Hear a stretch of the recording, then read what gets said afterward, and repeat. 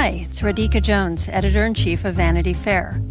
As we gear up for award season, there's no better time to join us. By becoming a Vanity Fair subscriber, you'll gain exclusive access to our in-depth coverage of film, television, and the best of Hollywood. And that's just the beginning. Vanity Fair takes you inside the worlds of entertainment, culture, politics, and scandal, bringing you iconic images, era-defining stories, and much more.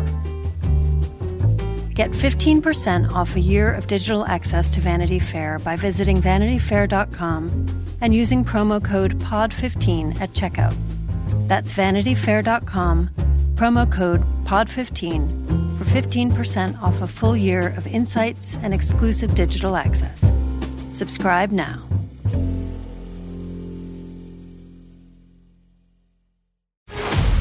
What did he do? I'm sorry. Pack one bag. Be ready in 10 minutes.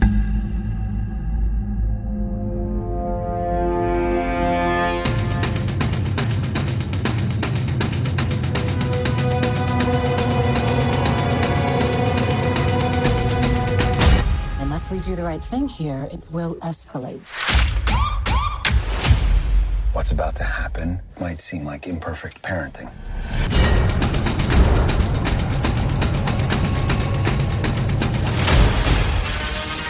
Why are you doing this to him?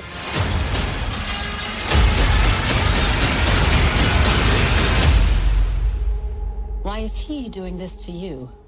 Hello and welcome to Still Watching the Mosquito Coast, presented by Vanity Fair and Apple TV+. I'm Preeti Chhibber, co-host of They See Geek Girls and author. And I am Chris Feil. I am a freelance writer and the co-host of the This Had Oscar Buzz podcast. We're here to talk about the first 4 episodes of the new Apple TV Plus drama series, The Mosquito Coast, which stars Justin Theroux and Melissa George. And later in the episode, we'll be sharing a conversation I had with Melissa George about what we've seen from the series so far, especially her huge character moment in episode 4. The show is based on the novel by Paul Theroux, who, as you may have heard, is also the uncle of the show's star, Justin Theroux. The book was adapted into a movie in 1986, starring Harrison Ford, but as we'll talk about, the new series is really leaning in on telling its own story. So, Chris, on your podcast, This Had Oscar Buzz, you guys like to do a 60-second plot description for each show you're discussing. So would you like to do the honors of walking us through what we've seen on Mosquito Coast thus far? Yeah, absolutely. I'll at least get us through the first 4 episodes. In 2, 1, go. Okay, the Mosquito Coast follows the Fox family led by their father, Allie, who's a small-time inventor obsessed with corporate consumerism, and their mother, Margot, who is isolated from her seemingly affluent parents. Their daughter, Dina, is the more rebellious child of to the father's paranoid strictures, while their son, Charlie, is way more quietly doting. The Foxes are also under one of many false identities and go on the run once they face eviction and federal agents are on their trail. They convince a connection to help them cross the border into Mexico, but are met by a militia, resulting in a shootout that leaves their connection dead, but his associate Chewie alive as they trek through the desert. Chewie gets bitten by a snake and is revived by a cartel that take the Foxes in. Foxes are then separated with Charlie's life threatened, and it's hinted that Allie had formerly played a part in the death of their members, but then with Chewie's help and Margot's emerging wits and power, the family escapes to continue on their path of unwitting destruction as they evade the authorities. That was amazing. That was a very truncated description of the first 4 episodes, which all feel really packed. I mean, I even went back and watched the movie for this, and when we say that the show is definitely taking its own angle with this material, it really is.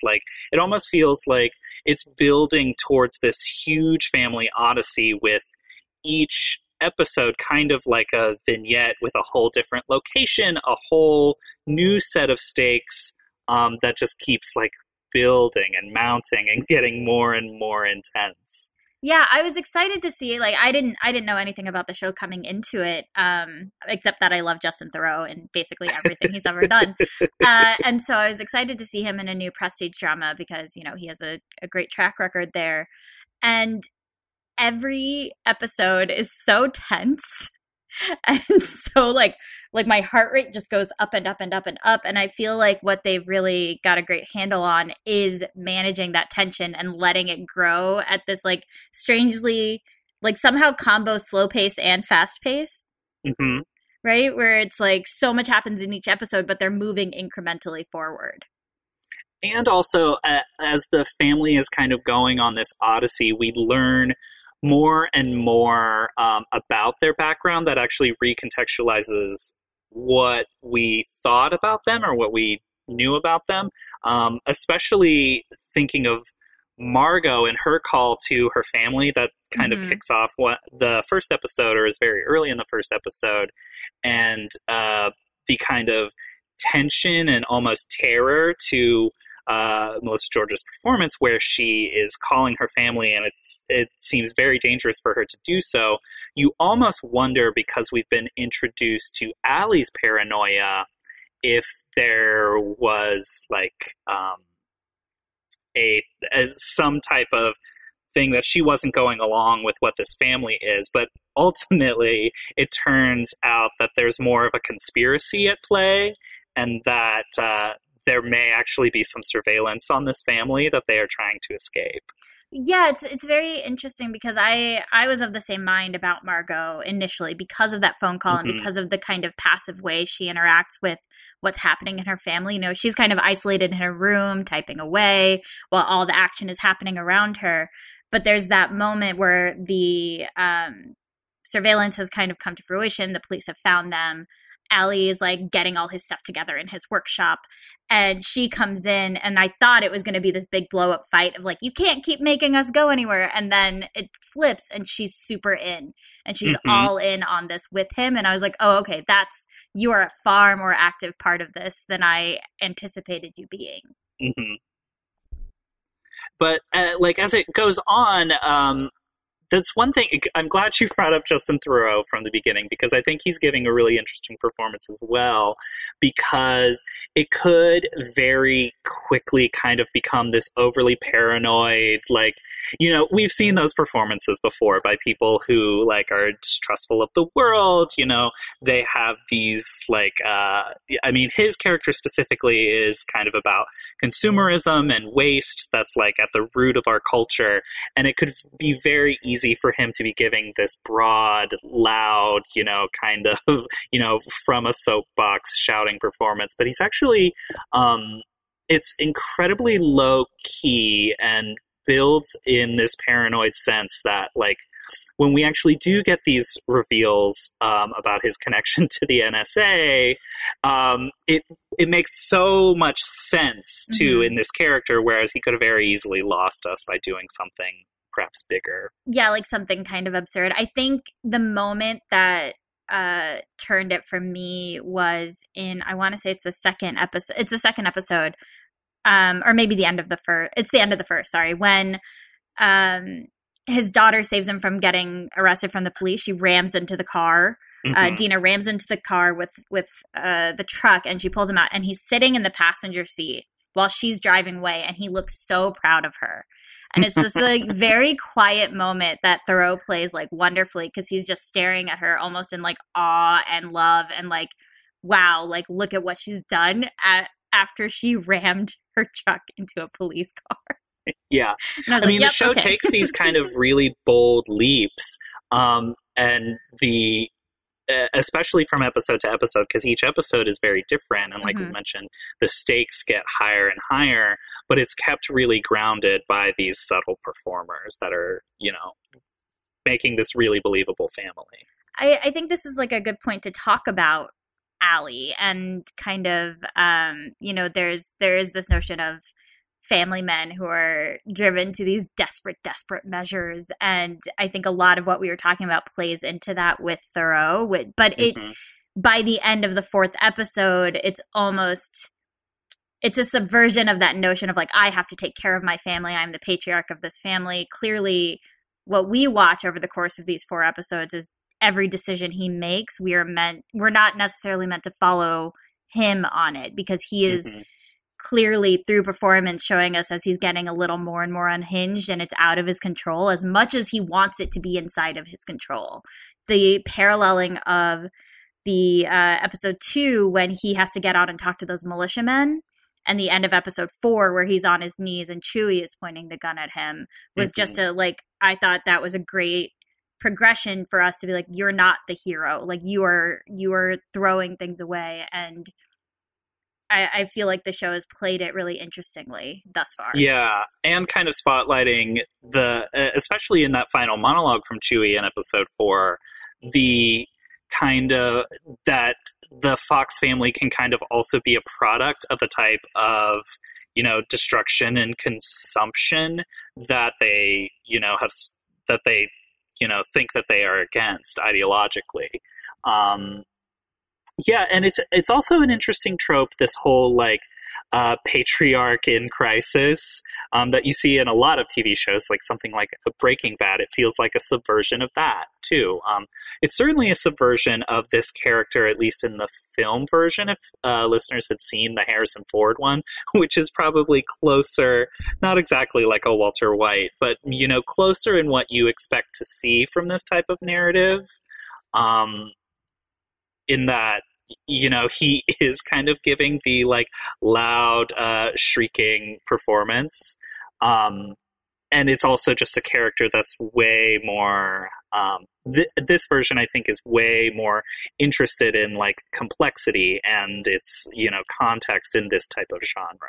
Well, what's nice is they're not giving us this sort of, like Walter White, for example, he had cancer, he couldn't pay for it. There was this sympathetic note to him that I think this show has done a good job of not necessarily falling prey to, because yes, they're they have these bills that they can't pay. He's not getting paid enough, but Thoreau plays it with such anger that it kind of cuts through that sympathy a little bit. His reaction to his daughter having a cell phone was so wild and so uncomfortable, and this complete isolation of these kids, or the kind of offhand way he reacts to a cop who asks shouldn't your kid be in school, whatever it is, kind of cuts through any notion of intense sympathy you can have for this man, because there is clearly this I am better than everybody around me kind of thing that's going on. Well, and I think as the show has progressed and we learn a little bit more of the why that type of behavior is there, and perhaps a little bit why, Margot goes along with it, I don't think the explanation of it or the reveal does anything to pacify his bad behavior throughout. Yeah, I agree. I don't think they ever say his bad behavior is okay because the ends justify the means. I think that they are making the point that he makes poor choices. Episode 4 to me is so fascinating. It's the one that kind of shifts the focus onto Margot in a really wonderful way, where it's her tension that is bristling. Allie almost comes off as naive in this episode, when he just kind of goes off, leaves his family, separated, all those things. And Margot is the one that we get to see being go get your brother. This is bad. We need to leave. And so when she takes, I think Rupert Wyatt, who directed the first 2 episodes, in talking about the character of Margot, calls her the patriarch. He says she's actually the patriarch of this family. And you really come to see that come to fruition in episode 4. Yeah, it's structured really well over these episodes, too, because that doesn't click into place for us in the audience. And, Margot kind of doesn't, reveal herself to be that until we're getting some really crucial information at the same time, too. So there's this hugely satisfying thing to, a lot of elements clicking into place, and like I said earlier, you recontextualize what you've seen. Meanwhile, the moody version of Fleetwood Mac's Gold Dust Woman plays, and it's just good, satisfying TV in that way. It was that dinner sequence. So this episode introduces Ophelia Medina as Lucretia, because they come into this villa in Mexico and are clearly there's something off going, and we find out she is the head of the family. There's a great setup to her character when someone says you want to appeal to her better nature, but she doesn't have one. And I was like, oh, this is going to be a really good villain. I can already tell. And so the standoff that Lucretia and Margot have in the dining room when they are forced to have dinner with them after they've separated Charlie, the son, away from the family in order to try to take control is, I think, one of my favorite parts of all 4 episodes was that conversation between these two complex women. And I think that kind of that mirroring, which is unexpected for both characters, but then like comes together at the same moment, also kind of helps subvert like concerns that this might be the more cliche version that's more problematic of like this type of villa that they're presenting, and you know how we've seen those type of characters presented on screen. And then that it just kind of becomes this like standoff duet between the two women was also very satisfying. It was, right? Like the moment where I'm not rooting for this family. Like it's clear, like obviously I want the kids to be able to get out of this unscathed, but for the most part, like I'm not rooting for this family because of how poorly they've impacted the people around them on multiple levels. And frequently it's people of color around them that are getting like negatively impacted by this family's decisions. But that moment when Margot echoes Lucretia and says, "He won't be back until I say so, if at all," I was like, oh, like goosebumps. That was so good. And then, of course, the episode ends with Chewie, who, like, I hope we do get to see more of Chewie. I just want to know that he's reunited with his daughter. I know, he's so good. Played by Scotty Tovar, who's giving a really good performance. And we'll see if we see more of him. But he gets to have this monologue that actually gets to say the thing that we in the audience are thinking, which it just, the way some of the other episodes did end, it felt like it could have not gone there. And I was really glad that it did. And that we get to see this family called out in a way, or held to task in a way that like we do as an audience want to see that underlined in a way. Right. Like that moment where they roll up to the bus stop and Allie leans forward and is like, "You can get out here." And I was like, "You're just gonna," I like yelled at my screen. I was like, "You're just gonna leave him here?" Like, no. That is not okay. So I agree with you. Like Scotty Tovar in this moment is excellent. And watching him like get out of the car and force Allie to kind of recognize his complicity in the system that he supposedly is railing against just by virtue of not recognizing his own privilege and the actual human beings he is throwing away. You know, he has that moment in the second episode where he's telling his daughter to look at the homeless population and like, look what America does when you're a broken consumer, he says. Well, look at what you're doing to these people you don't think matter as much as your life does. Like you're letting them just get taken out left and right for the purposes of your survival. And so it was really nice to like be able to see that confrontation happen on screen and be on Chewie's side. Like I want a spinoff for Chewie. Like I want to see, I want this whole thing from his perspective. Like let me see his story. And I would also say that this scene too isn't just interesting in this way, but it's also interesting if you look at what's happening with the two Fox children in this scene, specifically Charlie, who has the moment where you really think he's going to pull out a gun on Chewie, and he makes the conscious decision, whether it's through safety or because of the ordeal he just went through with his life, or what he sees his father doing, to not resort to violence or to actually diffuse the situation instead of accelerating it like the family has been doing every step of the way. And I hope that continues to play out with Charlie's narrative arc as well, because, you know, you see Dina putting up more of a fight to the parents' ways. So that was an interesting character beat as well. Yeah, I'm excited to see kind of where Charlie ends up going, because that moment to me, I wasn't sure how to read that moment. You know, Charlie is I think Charlie is the most naive of everyone because he has been so isolated and is so doting on his parents. Like they really did a disservice to their children by not preparing them for what could potentially happen. And so like when Charlie just goes off with the son in earlier in the episode without talking to his family, I was like, kid, what are you doing? I understand that you're a little naive. However, this seems like a mistake. And so to build that whole conversation around guns and which is so fraught already, and have it get to the point where he has this gun sitting in the waistband. And I really didn't know which way it was going to go. Like, genuinely, I had no idea what Charlie as the character in that moment would do. And so I'm looking forward to kind of seeing where that path takes him, his choice not to engage. Mm-hmm.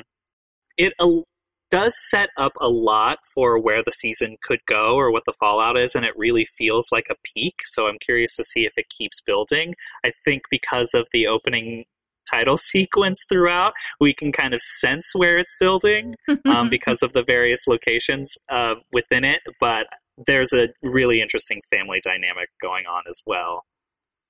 Yeah, as it becomes more and more clear that we're not, like, these are not heroes meant to be sympathized with and rooted for. Like, I didn't see the movie and I haven't read the book, so I don't know how the story is going to end.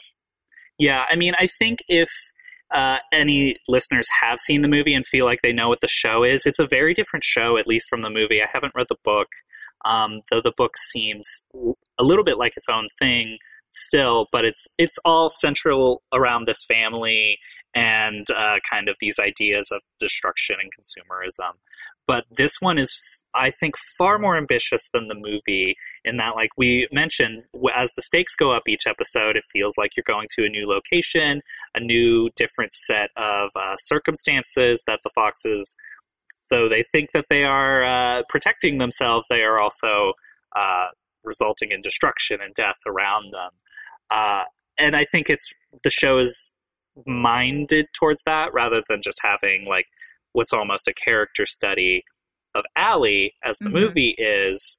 And in finding these kind of like grander themes and this much larger scope, it can also still pay as much mind to more nuanced character beats throughout. Yeah, there is a lot of potential for these kind of strong character beats for characters who are not Allie, which I really appreciate, because you have, going back to this dinner sequence, I keep coming back to it because it's such a strong scene across the 4 episodes, because you have this character of Margot who so far has been so passive and has been so kind of just along for the ride. She's had these moments, whether it's, surprising me in going along with Allie's plan, or her excitement when they're stealing the money, or that scene where she dances with Chewie. Like, there are these like brief moments of character we get of her, but this dinner sequence where she takes full control, like this is all her plan, is so fascinating.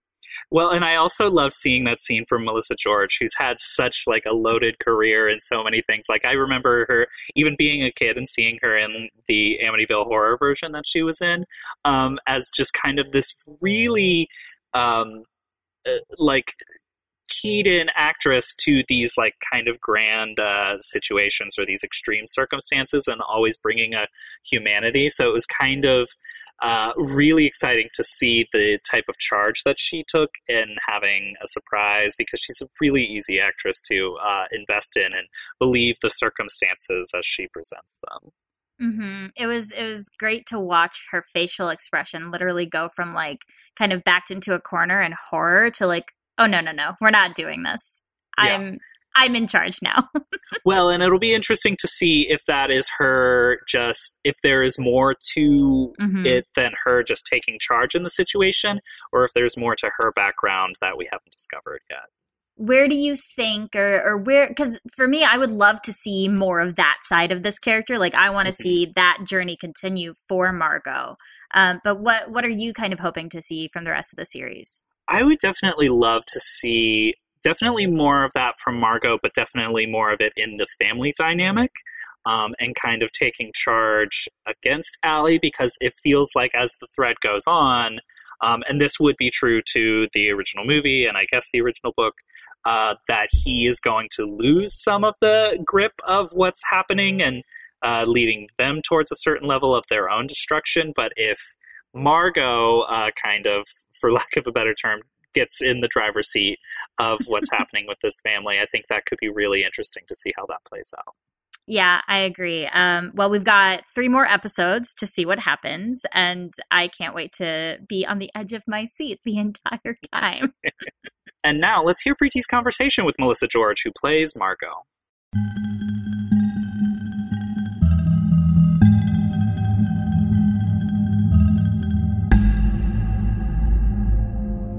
So I figure we'll get right into it. I loved the 4 episodes that I've seen. It was super enjoyable to watch and very, very stressful, which was a fun experience. I always love when the show can like make my heart rate go up. I'm like, you guys are really good at what you're doing. So I wanted to ask you, what drew you to the role of Margot? Like, what was it about the story of the series that speaks to you? For me, there was just so many reasons, actually. When I saw the script title on the script that came in my inbox, I didn't know that Mosquito Coast was a book or a film, actually. I just loved the concept and the name. And then I read it and I thought, oh my God, a character drama of a fugitive family on the run. That's super, super exciting. And usually for me in a script, it's always about 1 or 2 scenes that I know I can feel like if I was to be lucky enough to play that part, I will fall in love with acting all over again. And for me, it was like the scene where I call my mom, the scene when I'm talking to my daughter, the scene in the desert, a lot of scenes in the number 4 episode. So if I can find 1 or 2 that I know that when I get to work, I'm going to be too scared to get out of my trailer because it's going to be the moment that I've been waiting for, then that's already a good sign that I would like it. But, I'm talking like I was the only one that they wanted, It was one of those jobs where I had the script for 4 months and I was so insecure at this point in my life because I hadn't been acting for so many years that I couldn't imagine casting for it because I wasn't strong enough to lose it is what I've been saying. And of course, 4 months go by and my new agent said, they've just called, Justin's just called. They said you did your casting, but everyone's saying they haven't seen it. And I said, no, I haven't done the casting. It's been 4 months. She goes, you have to do it now. You have to do the casting now. And I was like, oh my God. So I set up my iPhone and I did the casting. I did 1 scene, 3 scenes they wanted me to do. And it was 4 months of just wanting and needing and hoping that all just came out. And it's one of those beautiful calls that you get. Like my lawyer of 23 years that I've been working, that I'm one of his clients, he's like, you just got like the best job of the year. Like, how can you sit there in Paris and not even, take a job and all of a sudden you get the job you wanted? I said, it's because there's so many jobs I don't get that you don't hear of it. Like a gambler, you don't talk about what you lose, you only talk about what you win, So I got it, and my lawyer was like so excited because I'm going to stay home on the weekend, I'm going to do this deal around the clock. And then we got a call from Rupert, the director, and he said, please tell Melissa that this will be one of the hardest shoots she'll ever do, and is she willing to come on this Fox family hunt? And I said, you always say yes. Like, are you a great horse rider? You're like, yeah, sure, I'm a great horse rider. Are you a great, you always say yes. So I was like, yes, I can't wait to do that. And then the reality hit when I got to the desert, I would say. That's when I was like, oh, this role is going to really take it out of me. So I got lucky. We did the deal. I got on the plane and I hadn't seen Los Angeles in so long. And I got to see when you see the Hollywood sign and, I live there, it's no big deal for me. But then I was reminded of like, when you're working in this town with people that you love and a role that you love, there's no better feeling. So that's such a wonderful story. Like, I love it. It's got as much drama as some of the episodes. You're like, oh man, the tension of waiting and then doing the casting and getting the role. That's awesome. That's a nice, like, behind the scenes, like, moment. But you mentioned, and I want to pick up on this, those few scenes that spoke to you in the script, and one of them being when you call your parents in that first episode, because that was one of my favorite moments in the first episode, because I always love knowing more about the women when I'm watching a television show. I like to follow their journeys. And so I love that moment because it gives you insight into this character, which up to that point we've been kind of following Allie. And so I wanted to ask, I'm looking forward to seeing more of that relationship potentially. And so can you tease anything for us? Yes, look, there's a strategic way of playing Margot, very, very well thought out with looks and feelings and the way she is and her apprehension. And each episode, I'm sure you see that there's a side of Margot that even the kids say, oh, how did Mummy know how to do that, you know? And you slowly see the dependency of Ali and Margot together and why. And so each moment, because I know where we're going, I know what she's done, I know what the family is on the run from, I know all of these things. It really gives you this sort of leverage, you know, to really take things to another level. And calling my mum for me was so important to know that each year, for 9 years on the run, she has called her mother on the same day. And I wanted to look around. It's the same phone box. It's the same thing. She knows what to do. She knows where to go. And so there was something, though, that I wanted to show in that moment where she knew this would be the year that they would get caught. When I'm turning around and scanning the horizon and she starts to shake, that's when I wanted to show that for some reason this phone call this year is not the same as the other years. It's a thing, you know, like you do one take. I said to the director, I said, look, I've waited 4 months to do this scene. This scene is the reason why I want to do the show. So could we just shoot the close up first? Just please, because it's like you wake up in the morning on a recording day, on a big, heavy acting day, and your heart is heavy, you know. It feels heavy. You feel lump in your throat. You get to your trailer and you just can't wait to let it out. It's like something that you've wanted to tell somebody your whole life, or, you know, and that finally the moment comes and you have to do it. And there's this feeling of like, because you're being recorded and it's for the world to see, you have this added pressure of like, don't mess up.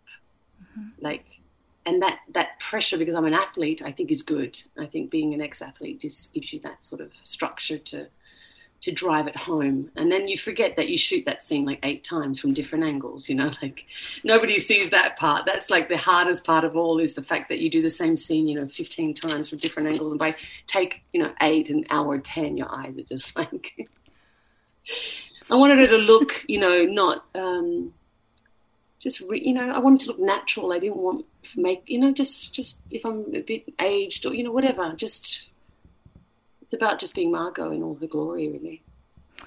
Yeah, I think the show does a really good job of focusing on your expressions, and so we get to see those almost micro expressions and those movements really nicely that give us so much of her character, especially early on when we don't get to see as much of the show from her perspective. I want to come back to that, but I did want to ask you kind of about one of the larger themes of the show, which, you know, Ali explicitly says it early on, which is this theme of American consumerism and its ill effects on society. And his stance is very, very clear. Margot's, I think, earlier on is a little bit more murky. Like, we see her much more in relationship to her family and her relationship to Ali. But this big idea, her connection is a little bit murkier. Where do you think she falls in that belief system? She was a very wealthy girl. She was raised in a wealthy family. She was a professor of, you know, literature. So she used to dress perfectly. She had a massive job, and you will find out why she's no longer in that profession. So she has no stance right now because she lost everything. It's almost like she looks at Ali, and the minute they met, they were madly in love, but she had a different stature back then, and then something has happened to make her lose that stature. She sometimes wishes she was back to that fancy life, you know, when she's working in the library and looking out at the dreary window, and that's to show her that she went from being a professor to now working in a library. So what happened for her? So her stance, I mean, I don't think anyone in the family is on Ali's. Ali has his own visions about things, you know. But that's what makes it exciting for Margot, because I know where it's coming and I know where we're going, and I know that the dilemma of the push and pull of where she feels she fits in this family is going to be explored even further. We get hints of her determination, which I really love, particularly in those moments. You know, there's a moment when they're about to leave, when the cops are coming and Ali is like, get your bag, we have to go. And he's in his workstation and Margot comes in. And my instinct was that there's going to be a big blowout fight. Like, they're going to have this fight. And then she just gets really excited. Yes. And good observation. Yes. It was great. And, you know, we get to see that, those like brief moments. And then in episode 4, it like really comes to life specifically in that dinner scene. Yes. How did you approach that moment? Well, I think there was a moment where she comes to tell the truth because she's guilty for calling the mother, the parent. He doesn't know that at this point. So there's a lot of guilt coming out of that. She realized the only way to deal with Ali is to join him. So she comes in hesitant and then realizes that she gets sucked into that Bonnie and Clyde kind of, they're almost sadistic with each other. The more sick his ideas and crazy his ideas are, the more she gets on board. There's two parts to that. One, it's fight or flight. If she doesn't join this, there will be a blowout fight, and she just can't afford to do that, and there's a big reason why, which we don't know yet. And then what I wanted in number 4 was to show that, okay, if we're going to do this, we're going to do it my way, Margot's way, and we know that when you do it Margot's way, you're going to get out of trouble. And that's what I wanted to show, is that all of a sudden she knows how to blow out all those ties in the hacienda. She knows how to trick. She knows how to do that. Why? It's growing. It's the part of the tapestry of this character, of just showing sort of the onion layer, the layers of, what did he call it? And my English goes sometimes. All the layers. You know the layers of the onion. Yeah. What do you call it? Come out. So this is the part that I wanted to show, and the kids are like, "Wow, Mum is." And there's a moment in the bedroom when she turns on Dina. Where, what did you say to Chewie? That was a moment where I was like, I want her to almost snap, not as a mother, but almost as an evil, almost like a woman that you don't recognize, just for a split second, and then she pulls herself back. So I'm trying to give you little hints as to where this is going, and we're getting these. Yeah. Tiny hints. I love it. One when Charlie was asleep in the car, for example, and she could, stroke his face like a tender mother, and she pulls her hand back as to, you know what, I don't want to wake him up. There's moments where she'll be super maternal and then just pull back. Rupert Wyatt, I was reading some of the production notes prior to this, and he referred to Margot as the actual patriarch of the family, not Ali. And of course, again, during that dinner sequence, it becomes very, very evident when she kind of takes the reins. Like, I don't think there is a line of dialogue for Ali to say for quite a bit of time in that moment.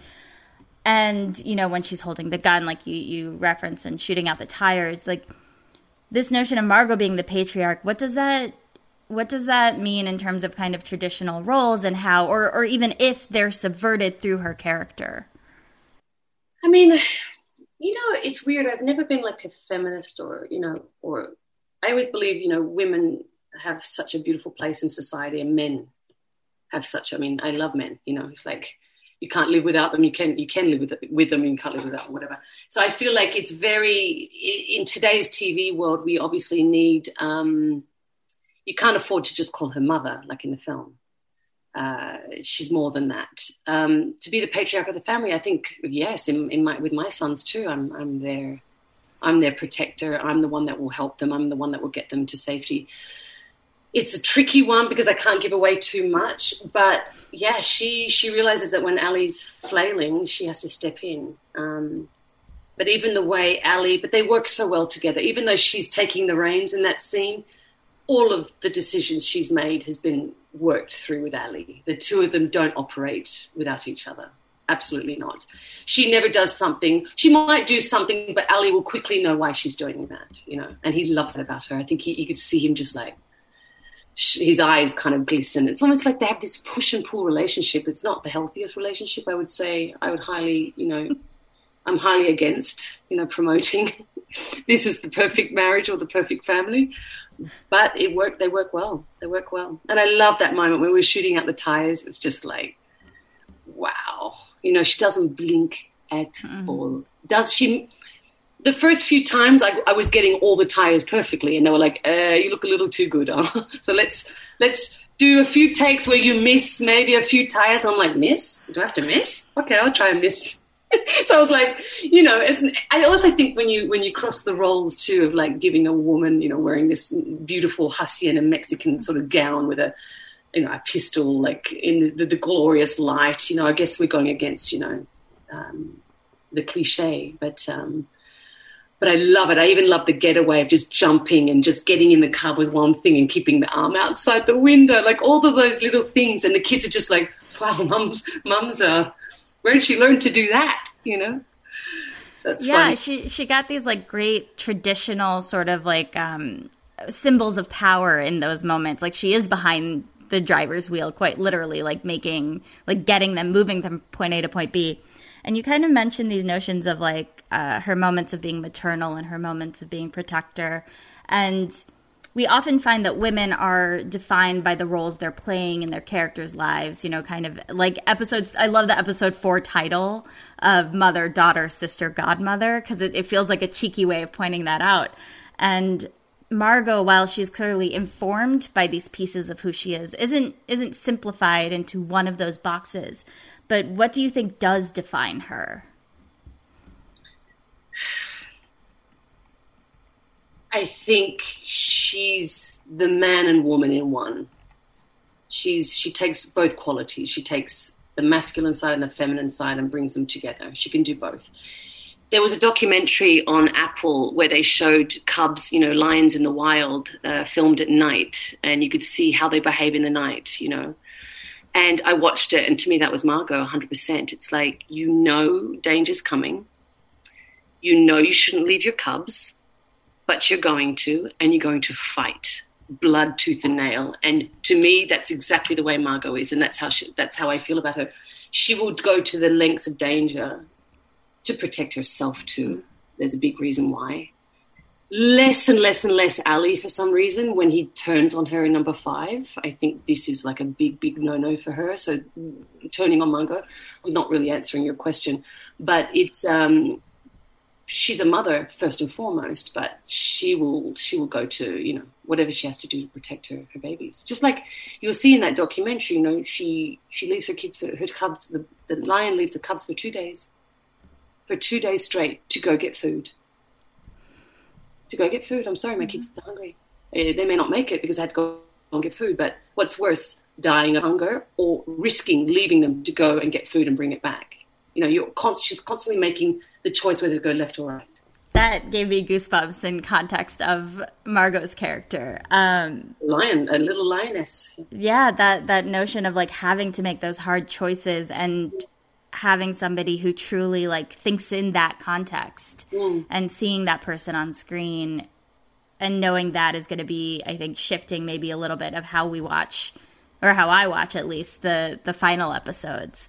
I want to focus a little bit on episode 4 because it is the most recent when this is coming out, and I truly, to me, felt like a pivotal shift for Margot's character because she gets to take so much more ownership of the story. So I want to ask, like, what was shooting that like? You know, it not only involves that focus shift onto Margot, it introduces the character of Lucretia, played by Ophelia Medina, and it was directed by Natalia Beristain. Like, can you tell us a little bit about that experience, you know, getting to focus on these complex women with Natalia at the helm? Natalia was exceptional. I think it really helped to be directed by a female, absolutely. Ophelia being such a legend actress in Mexico, so we got to have that. But we worked every day, actually, on rehearsals of just drilling the dialogue round and round and round and round to find moments. And for me, it was less about acting and more about reacting. And I didn't want to drive the scene. I wanted to react as much as possible. And because pretty much episode 4 is Margot's sort of force, she's the force of that episode, it was a lot to just map it out perfectly. Don't hit the same notes at the same time.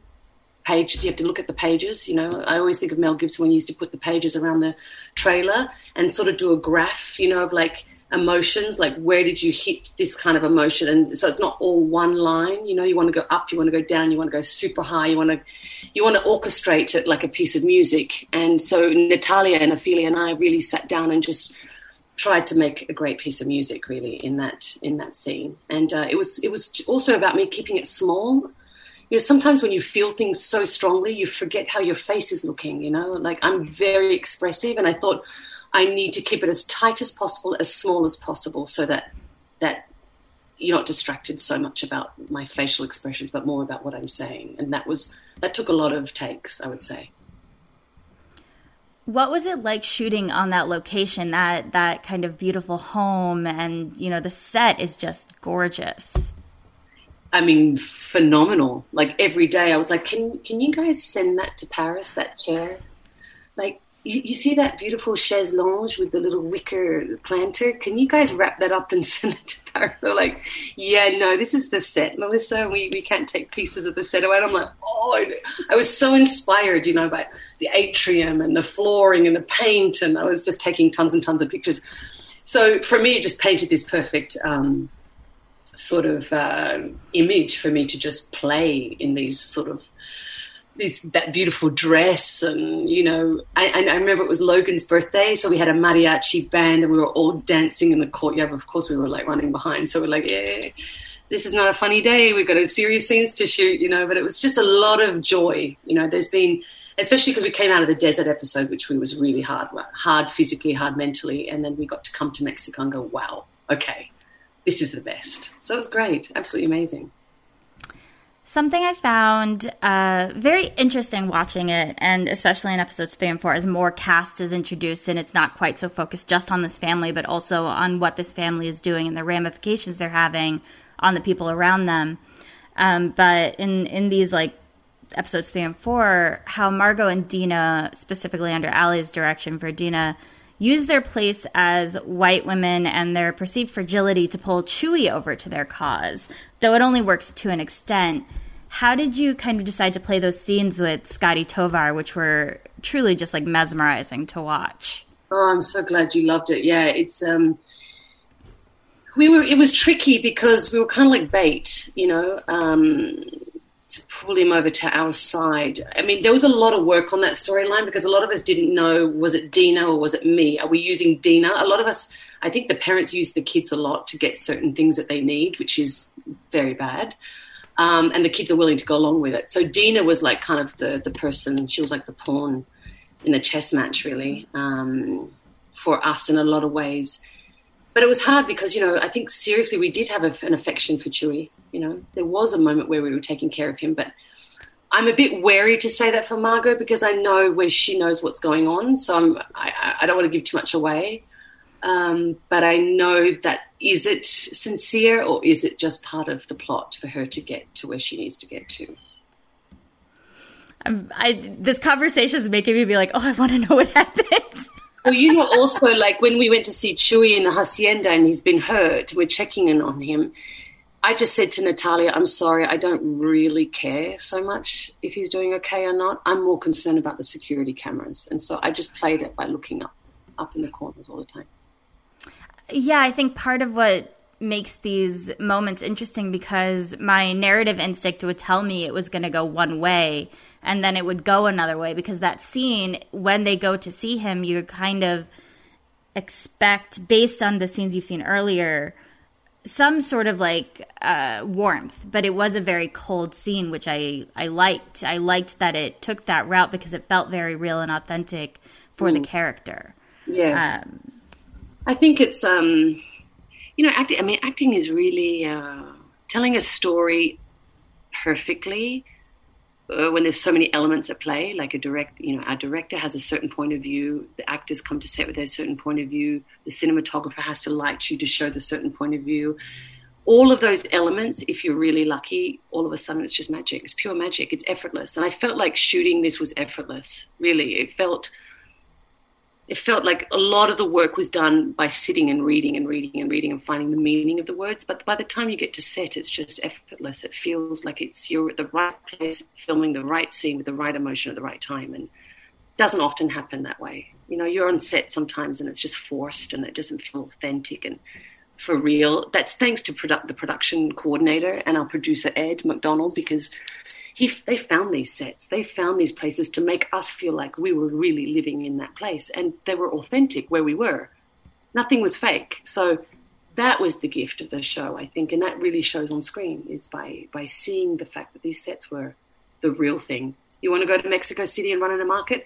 You're going to be in Mexico City running in a market. It was just like, wow, a logistic nightmare and tough personally because you're like, God, where am I going now? You know, like... Where is this set? Like, am I going to make it? Am I going to make it out alive? You know, it's like one of those feelings. It's, but great. I mean, it makes us, you have to act less, really. It's just all there. What do you hope people get out of watching the story of this family? Like, what kinds of conversations do you hope it inspires? To be honest, the conversation we're having, I want people to ask questions like that.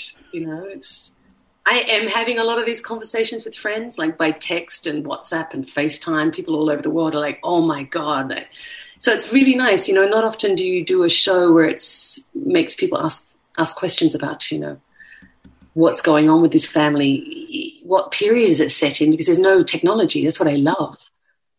But it's modern day. But the fact that we remove the element of technology all of a sudden makes it timeless. And that's what I love the most.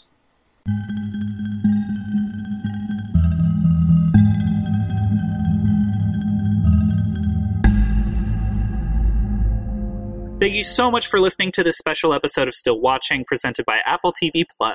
New episodes of The Mosquito Coast drop every Friday on Apple TV+. You can find me and my work on Twitter and Letterboxd at ChrisVFile, that's F-E-I-L. And you can find me on Twitter and Instagram mostly at RunWithSkizzers. That's SKIZZERS. And you can find my books and my work at my website, preetichibber.com. This episode was edited and produced by Dave Gonzalez.